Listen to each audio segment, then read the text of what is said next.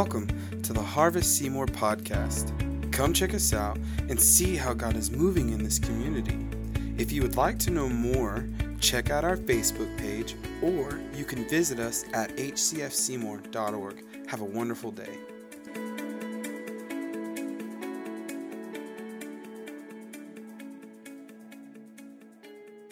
Well, let me just give a quick announcement real fast. Should have heard it at the beginning, but we are having a drive-in service at the rodeo grounds, and really looking forward to that. It's going to be a blast, and it's going to be a real big.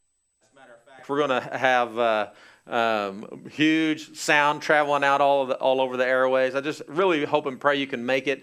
If for some reason you can't, we will still have the service online, and you'll be watching us out at the rodeo ground, and so we're just going to be having a big old party out there, and I can't wait. But please stay tuned, keep following us on social media, because in this ever-changing climate, things like to change. Amen. And so, but just stay tuned. All right. So now I want to go ahead and jump into today's word. And we've been in this series called Above the Chaos and Into the Kingdom. Above the Chaos and Into the Kingdom. And we began with this idea: your spirit man is in the kingdom is in you, and the kingdom is never in chaos. Amen? So here's the deal. There is the potential for you to be at peace while surrounded by chaos. Why? Because of He who abides in you. He who is in you. There is potential for you to be at peace in the storm. Amen. And then in some cases, even stand up in the boat as Jesus did and speak peace to the storm. Amen. And so here's the deal. When our life is anchored in the unchanging person Jesus and His unshakable kingdom, we can actually live above an environment filled with chaos. Amen. When we are anchored to Him. And if you want to hear more about that, I would encourage you to go back online and look at last week's teaching. But I want to keep building upon this theme. And so the title of today's message is this: Entrance to the Kingdom. Entrance to the Kingdom. I'm going to begin right here at Matthew 4:17. From that time, Jesus began to preach and to say, "Repent, for the kingdom of heaven is at hand." And so, Lord, I just ask God right now for the unfolding of the Scriptures. God, that every heart, every mind, Lord, every ear would be tuned in, Lord, to your word today, God. I pray, Father, just for your grace over these words today, God. And I pray, Father, that your anointing travel through this screen, that visit every home, Lord, right now. It's in the mighty name of Jesus, I pray. Amen. One of my favorite movies is The Chronicles of Narnia, based off of C.S. Lewis's book, his book series, and the book series begins with the line, "The Witch and the Wardrobe," and that was the first movie. But the way that it starts off, the setting is in World War II in England, and there are these 4 siblings that are hauled off to the country to go live with the professor who was taking in kids. And that was part of a program during that day and age in order to protect the kids who might be in harm's way during the war. Well, one day while they are playing inside the house, they're trapped inside, they break something, and they were afraid of the governess because she seemed to be a very mean lady. And so they were afraid of her, and so they take off and they run into this room, and they enter into this wardrobe. Now, for those of you who don't know what a wardrobe is, it's basically a big, huge closet cabinet, okay? And so they run into this wardrobe. Well, it just so happens that this wardrobe was a secret entrance into the land of Narnia. And the land of Narnia was this realm of villains and heroes, and all kinds of things take place there. And what they discover as soon as they enter in to this whole new world, they realize that they are actually central figures, central people in this epic battle. And they discover that they are actually royalty in the land, that people have been waiting for them to step into this role, and that people had been waiting for them to come and liberate the land, and they were waiting for them to come and reign alongside of the great Lion King, Aslan, right? And so what happens is they left one world and entered into a completely new world.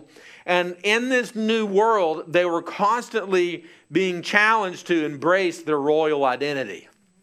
Now, you ought to see the movie. I mean, but that's a snapshot of what happened. But here's the thing. This epic, crazy, adventure-filled journey began by going through the wardrobe. The wardrobe was the entrance into this whole other world. See, in the kingdom of God, repentance is entrance into his kingdom. Repentance is entrance into the realm and the domain of the king's rule. Repentance is entrance, right, to the kingdom of God. So let's look here again at Matthew 4:17. It says, "From that time Jesus began to preach and to say, 'Repent, for the kingdom of heaven is at hand.'" And so after Jesus was in the wilderness, he began to preach this sermon right here. This was like the headline of his sermon. As soon as he was coming out of the wilderness, he began to preach, "Repent, for the kingdom of heaven is at hand." So, in other words, God's kingdom and his king, King Jesus, was near, and the only right response because of their nearness was to repent. Are you tracking with me this morning? Okay, here's the deal. Nearly every mighty move of God in biblical history, Old Testament and New Testament, began with repentance. Nearly every move of God, every great move of God for the past 2,000 years of church history, and even in individual lives and in communities and in regions and nations and states, it all began with this truth of repentance. Repent, for the kingdom of heaven is at hand. If you're wanting God to move in your life, try repentance. Over the years, the way many preachers have communicated the definition of repentance, and I'm putting myself in this category too, was we would define it as like to change the way you think, which really, it's the literal definition. It actually comes from the actual Greek word, metanoia. Meta meaning change, noia, your mind. And so the natural thought process in defining it was change the way you think, and that would be repentance. But I began to see in our humble attempts to communicate the truth of repentance, I don't ever want to oversimplify and that we draw wrong conclusions. Because whenever you begin to examine repentance, it's kind of like saying, I had brain surgery, and then telling everybody I changed my mind.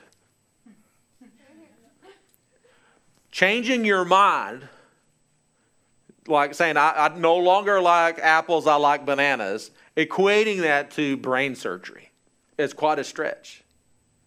See, and here's what I'm getting at. The Bible portrays a deeper picture of repentance than simply changing your mind. I would say the testimony of Scripture conveys a much deeper picture than just simply changing your mind. Actually, I think the simplicity of that idea, in my view, actually cheapens the kingdom of God, and it devalues the blood that was shed on our behalf. Because why? Because sin required blood. And to say that repentance is just to change our mind might just actually trample the blood of Christ. It doesn't take into account our offense against Christ. Maybe, just maybe, instead of saying change our mind, maybe we should say brain surgery, that I submitted and surrendered myself to be laid open on a table at the mercy of a master brain surgeon who did a masterful work in bringing order and peace to my mind, my heart, and my whole life, that has a generational impact that didn't just change my life, but it changed the life of everyone I touch, everyone I see, everyone I have a relationship with. From generation to generation. And it's not just simply change of mind. You see, Romans 2 says, be transformed by the renewal of your mind. But verse 1 says to put yourself up on the altar as a living sacrifice.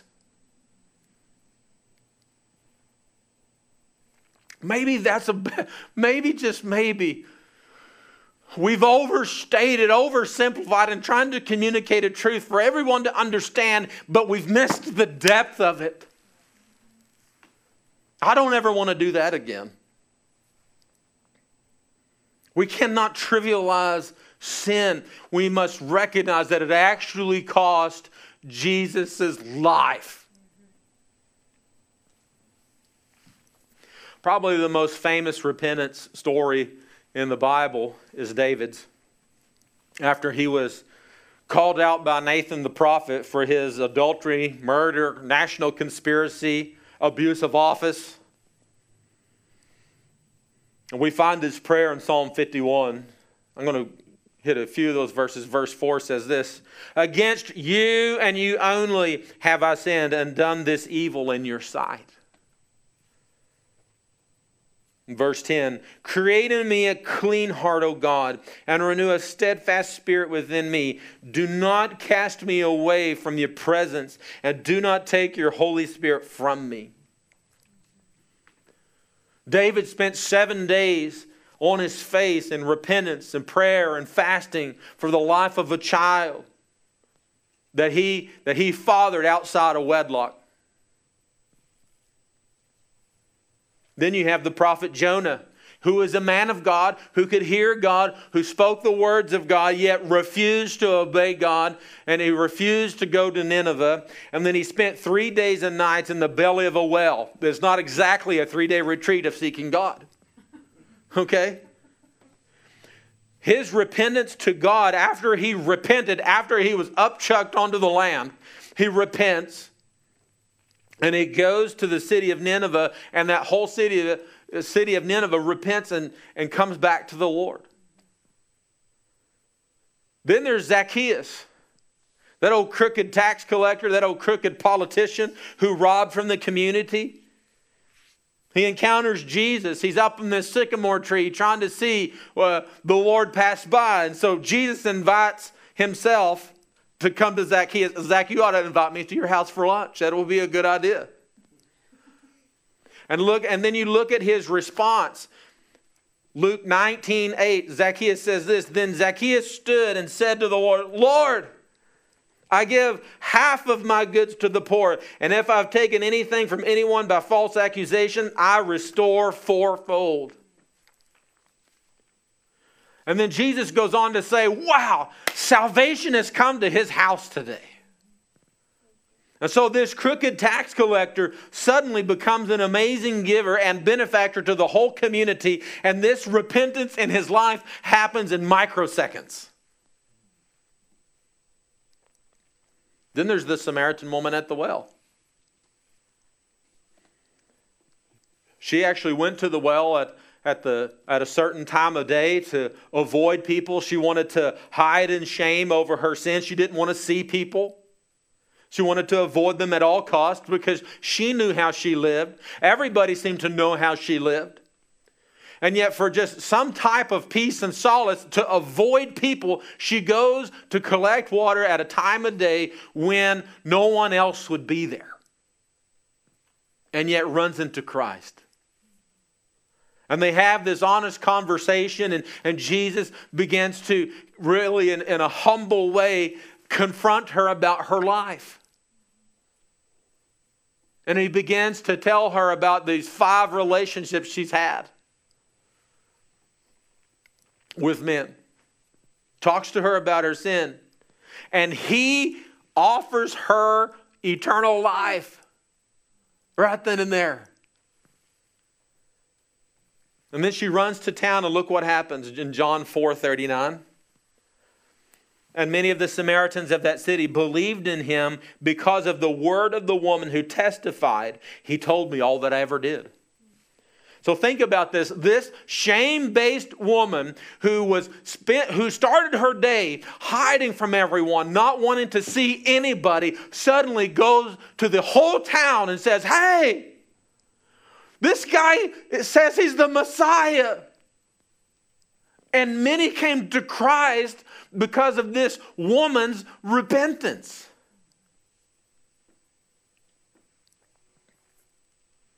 All of that happens in a conversation. So here's what I'm drawing. I want you to draw this conclusion. All these instances have different time frames, different stories, different paths, different details, different ideas, different people, different life stories. But it's all repentance. It was repentance and then entrance into the kingdom with kingdom results. Question: who then needs to repent? David, a king appointed and anointed by God, needed repentance. Jonah, a prophet who could hear God, needed to repent. Zacchaeus, a crooked politician, he needed repentance and found it.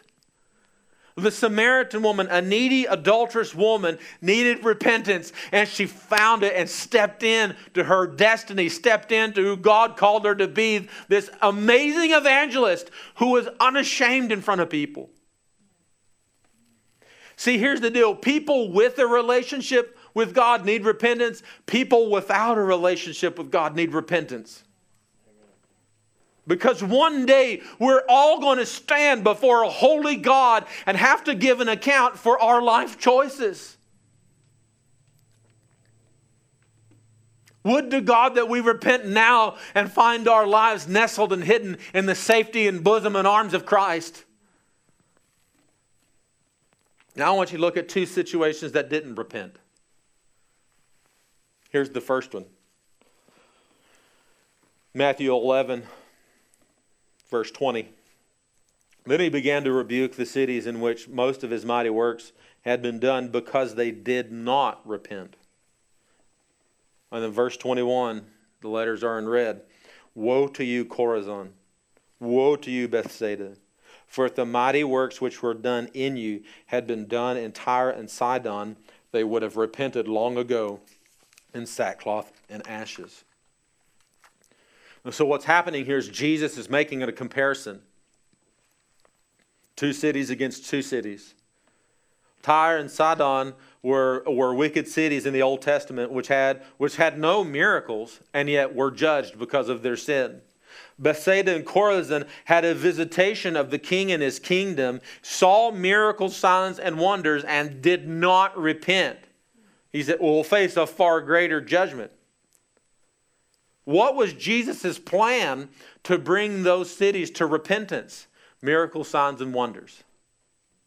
In other words, Jesus went to those cities displaying his goodness, displaying the goodness of God, who he is, and the coming of this city, and yet they didn't repent. They were like, thanks for the healed headache, but we're good. Thanks for the healed leprosy, but we're good. And they did not evaluate their life. Romans 2:4. Or do you despise the riches of his goodness, forbearance, and long-suffering, not knowing that the goodness of God leads you to repentance?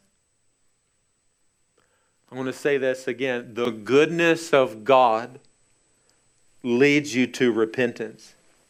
So check this out. If God has been good to you, then just like the warning lights on the dashboard of your vehicle indicating something to you, when God has been good to you, that needs to be like the flashers going off inside, the lights going off inside of your vehicle. That if He's been good to you, that's a sign to you that you better wake up. If God's being good to you, that's not necessarily that He's okay with your life choices. Because God's going to be good to you regardless. Why? Because that's who He is. But we better make sure our life choices are lining up. His goodness is also your warning.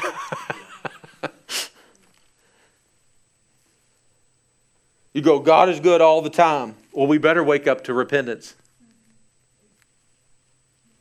And I'm not telling everybody to live with a guilty conscience. I'm not saying that. But maybe, just maybe, in light of His goodness, that we would honor Him. That we would honor Him as King. Maybe, just maybe, there needs to be a restoration of the fear of the Lord. I want to read you a second place where there was no repentance. It's in Matthew 19, starting with verse 16. And we're just going to walk through this story. It's the story of the rich young ruler who had this very honest and revealing conversation. Verse 16. Now behold, one came and said to him, Good teacher, what good thing shall I do that I may have eternal life? And so he said to him, Why do you call me good? No one is good but one, that is God. But if you want to enter into life, keep the commandments. And see, even right now, he is so close to goodness. So close to the goodness of God. It was present. But his life was filled with riches. Now check this out, verse 18.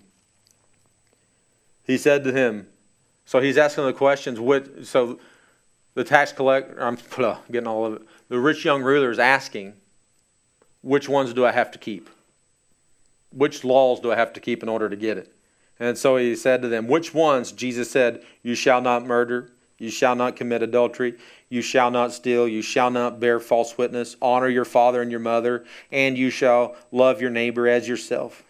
And the young man said to them, all these I have kept from my youth. What do I still lack? Lord, I kept my nose clean. I've been a real good boy. I've obeyed the law. And see, what the problem was is he obeyed on a surface level. He did not commit any outward sins. Jesus would often say of his own people, these people confess me with their lips, but their heart is far from me. That was his condition. This man's heart was far from Christ. And what does Christ always want? Our heart. Verse 21. Jesus said to them, if you want to be perfect, go and sell what you have and give to the poor, and you will have treasure in heaven, and come and follow me. But when the young man heard that saying, he went away sorrowful, because he had a great many possessions. He had a great many possessions. Or maybe all of the possessions had him. See, repentance escaped him because of what filled his life. See, Jesus was giving him a prescription, give it all away, in order to free his heart. And I think this is where much of the American church is at today, just like the rich young ruler. Repentance escapes us because of what has filled our hearts. It's filled with lesser gods.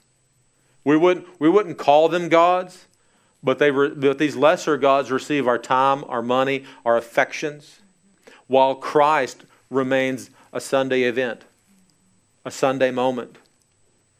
You see, this season, with all that's been removed, it should highlight to us the lesser gods that we love.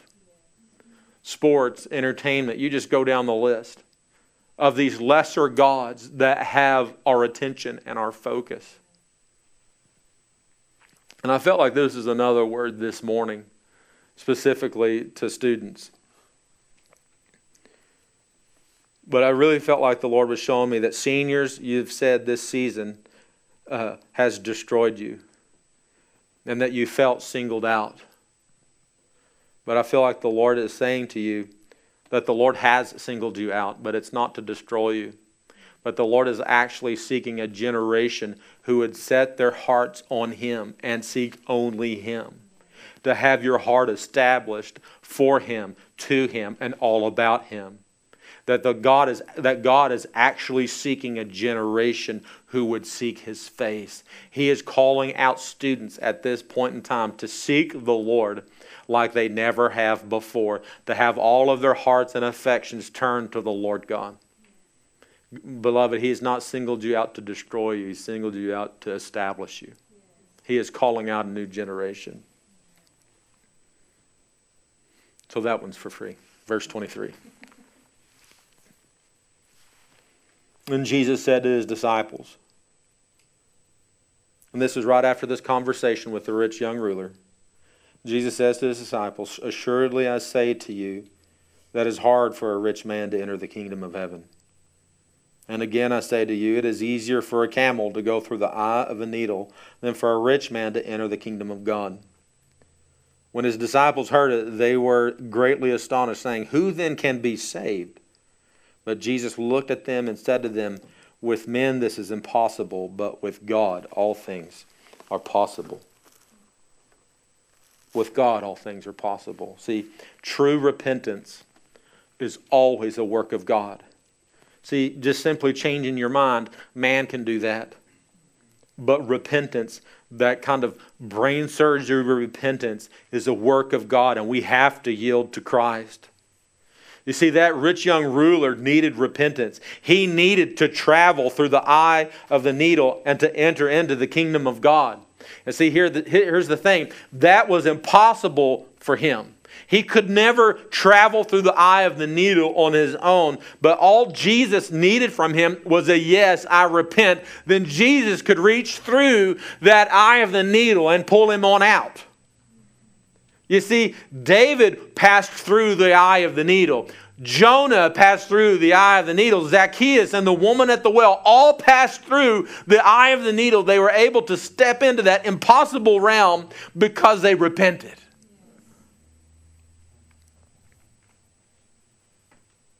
But this rich young ruler didn't know that repentance was the entrance to another realm. Matter of fact, repentance is impossible without Jesus Christ. Repentance is impossible without a work of the Holy Spirit. Repentance is the path for everyone, but it is never by our power. It is by the work of the Holy Spirit. You can never truly rise above the chaos and enter the kingdom unless you have repented. Peace will escape you, joy will escape you, love will escape you. But if you are not living a lifestyle of repentance, chaos will have you.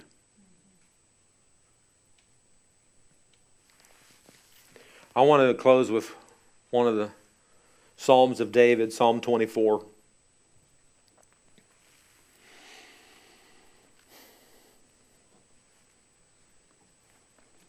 Starting with verse 3. Who may ascend into the hill of the Lord? And who may stand in His holy place? He who has clean hands and a pure heart, who has not lifted up his soul to an idol, nor sworn deceitfully. Psalm 24 is all about making a people ready to receive their King. And the phrase, who may ascend the hill of the Lord, is actually an invitation to draw near. It's a repentance invitation to draw near to the Lord. And so what is He looking for? He's looking for clean hands, a pure heart, and a soul that has no idol other than Him. A soul that's not sworn deceitfully. You see, this season of time should actually awaken us to the fact that there may be some unclean hands, that there might be some impurities of the heart, that there's some idols in our heart.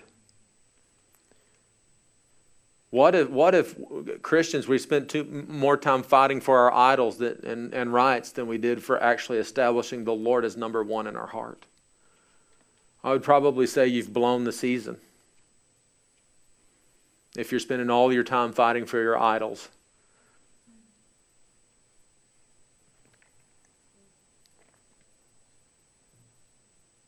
And we look at this thing like clean hands, a pure heart, no idols, not lying, not sworn deceitfully.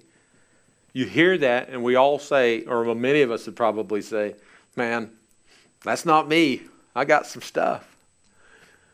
You know, and if that's you today, and I'll tell you, good, way to go. I'm happy for you. Because the last thing we need today is people in denial. We need honest hearts. You see, the truth of that is that this is an invitation into the impossible. It is an invitation into the work of the Holy Spirit in your life. You cannot make yourself have clean hands. You cannot make yourself have a pure heart. You cannot make yourself not have idols. You cannot make yourself not lie. It is actually a work of the Holy Spirit in you. You need Christ to help you deal with all of those things, because before the King of Kings, the Lamb of God, we all have unclean hands.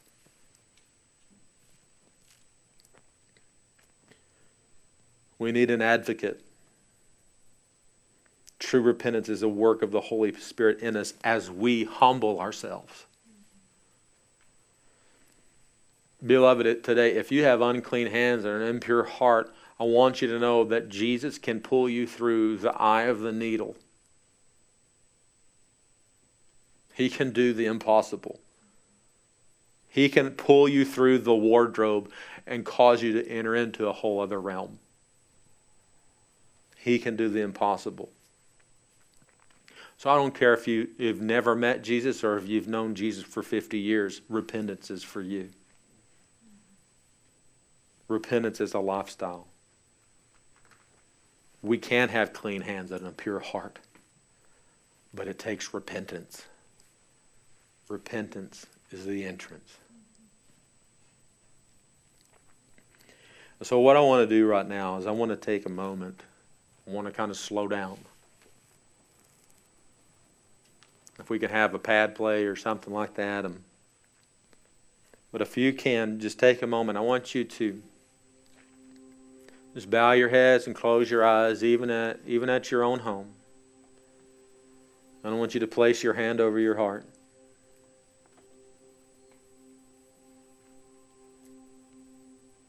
And just begin to ask the Lord, search me and know me, Lord. Know what is in my heart. Help me to know, Lord. Lord, in what way have my hands been unclean? Just begin to ask the Lord.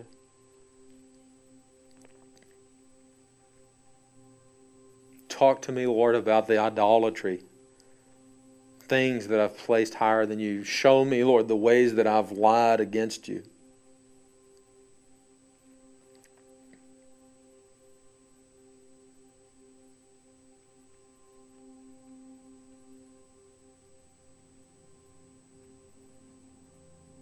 Just ask the Holy Spirit just to bring those things to mind.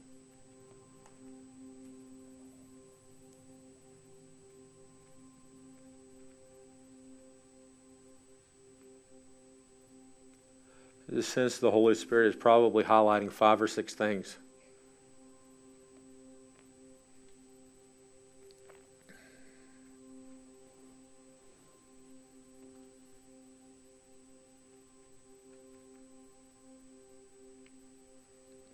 And here's what you need to know. The Holy Spirit is not saying try harder, do better. That is not how this works.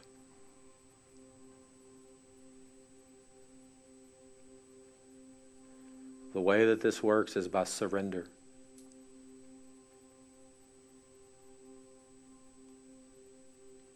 And so just tell the Lord, Lord, I surrender. I surrender the unclean actions of my hand. Lord, I surrender, Lord, to the impurities of heart. I surrender it to you.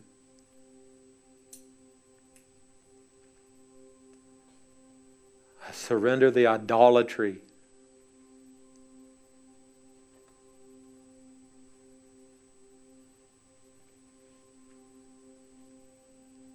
Lord, we surrender to you, Lord Jesus Christ. Oh God, we repent for having other gods before you. Oh, we surrender to Christ, Lord. We turn our back on these things and we turn to you, Christ. King of glory, we turn to you, King Jesus. We yield to you, King Jesus. We bow the knee to you, King Jesus. We surrender to you, King Jesus. We are sorry, Lord, for chasing after other gods, for allowing things into our hearts, Lord.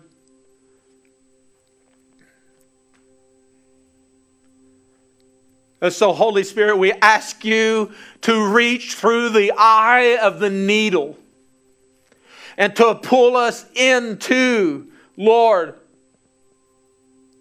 the kingdom of God, where your rule and reign is so evident in our life. Holy Spirit, do a mighty work in us. Lord, we don't want to cling to these idols as though they could save us or deliver us. Lord, we want to cling to you.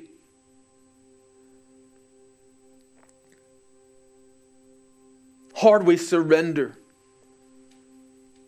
Put us up on that operating table, O Lord. Draw us through the wardrobe closet and into a whole other realm, Lord. God, we repent.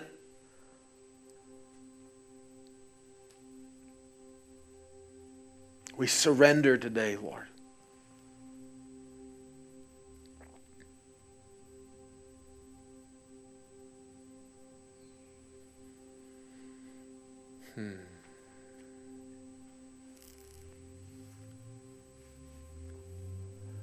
Love you, Lord. Now let's just trust the Holy Spirit right now that He's doing an amazing work.